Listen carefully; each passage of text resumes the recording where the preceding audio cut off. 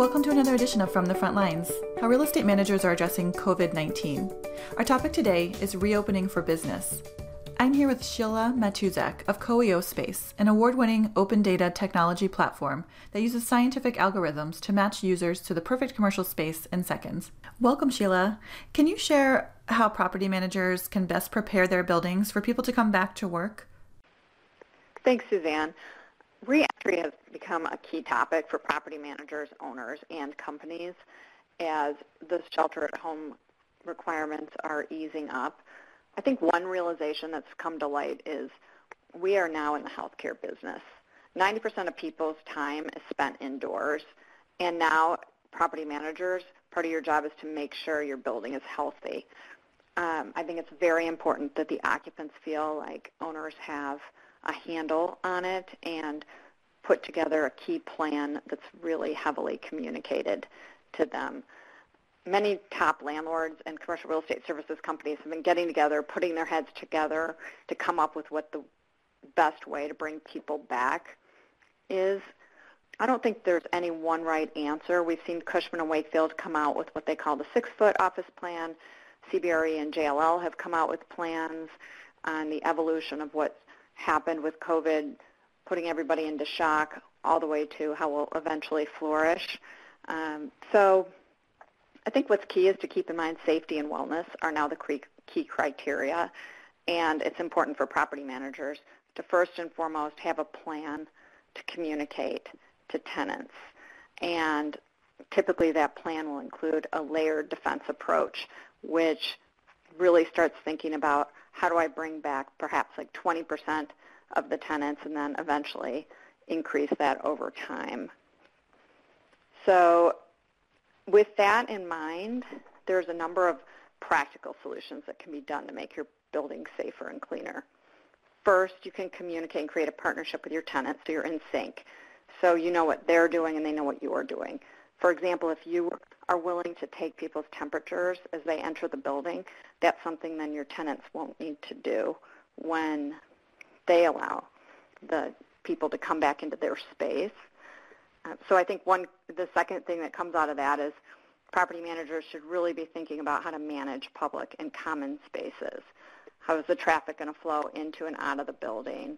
And again, are they going to manage the wellness checks at the entry and provide PPE such as masks, gloves, possibly even gowns at some point? And mostly, how are you going to implement social distancing? So I think that's important to think through at the security gates as well as in the elevators. We've seen certain landlords even looking at installing partitions in the elevators so that multiple people can go up an elevator but still feel safe.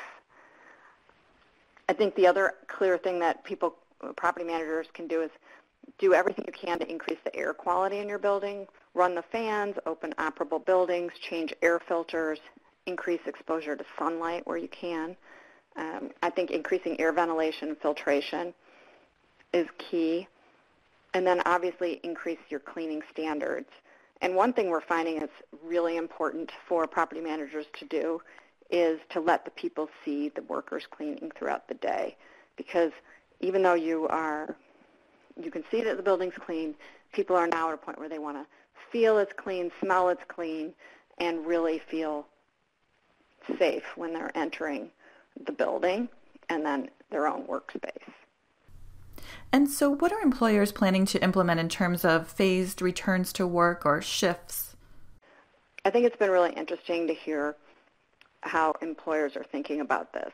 One of the key things I thought was interesting is I've heard a number of top employers say things such as, it's not only important to have a plan on how to bring people back, but we won't bring people back until we have an outbreak plan, meaning what are we going to do if we brought people back and someone calls in and says they've been tested positively for COVID. So to me, that was sort of enlightening that this needs to be an all-encompassing plan.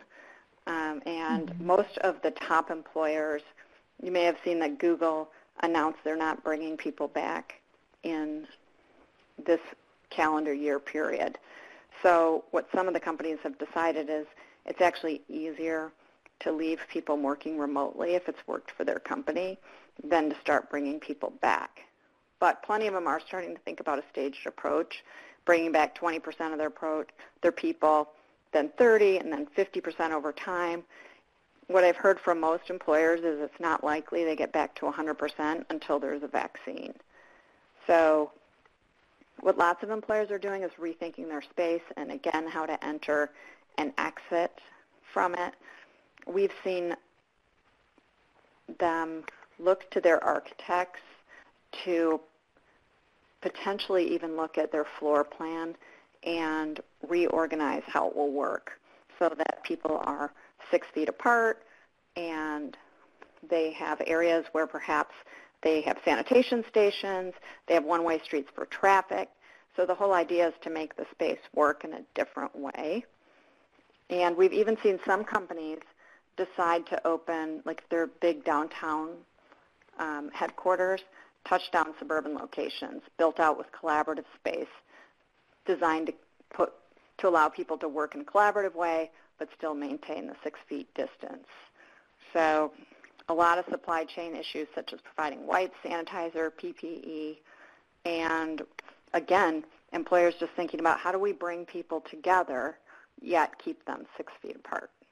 That being said, it sounds like companies still plan to continue using teleworking options, right? Suzanne, I think teleworking is definitely here to stay. For example, DocuSign is a company I recently spoke with, and they said they've already told employees that if they have any issues with childcare, with elderly, or with their own health, that to just assume that they can continue to work remotely as long as they'd like. And I think what a lot of companies have seen is how functional their company has been, even though people have been working remotely.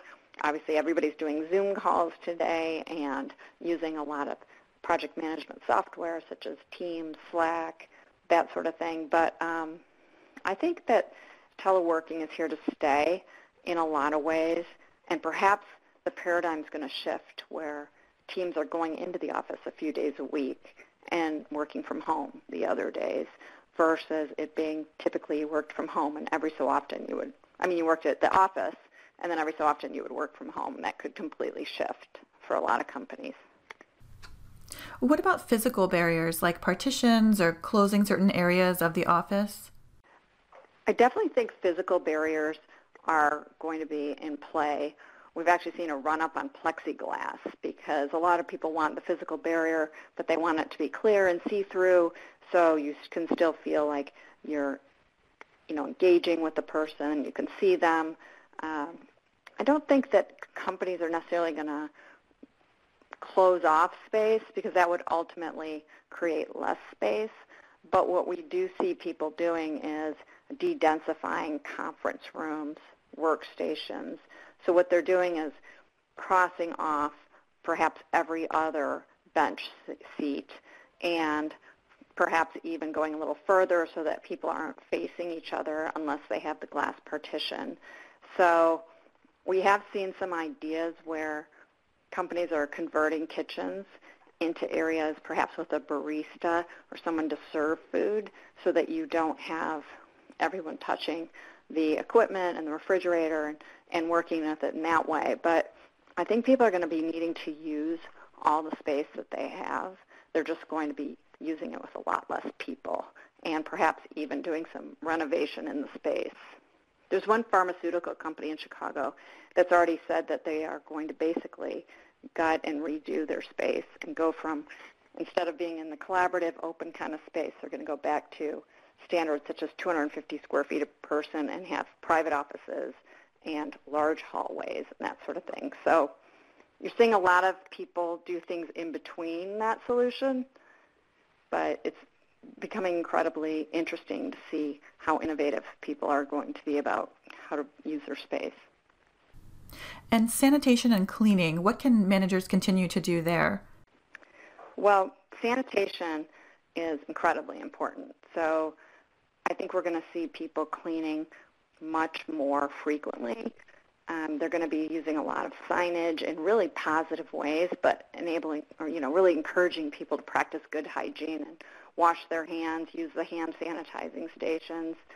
A lot of buildings are going to need to upgrade their restrooms to have touchless soap and antiviral cleaning supplies. So I think we're going to see a lot of actual increased cleaning standards, as well as most landlords looking to do no-touch solutions in their common areas. No-touch garbage and recycling receptacles, the faucets and restrooms, and possibly even installing things like new toilets that don't, that do a lot more things automatically. Sheila, any other advice for real estate managers as we start to reopen for business? Well, I think along these lines, my last bit of advice would be to remember to remind your owners as well that to stay competitive, you really have to have healthy buildings. It used to be a nice to have, and now I think it's a must have. So by having healthier buildings, it will obviously help defeat the disease, save lives, but I think it will also create long-term value for the building and the owners. Sheila, thank you so much for your time. Please continue to visit IREM.org, where you'll find our page dedicated to providing updates and resources to support real estate managers in making informed decisions during this time. That's IREM.org.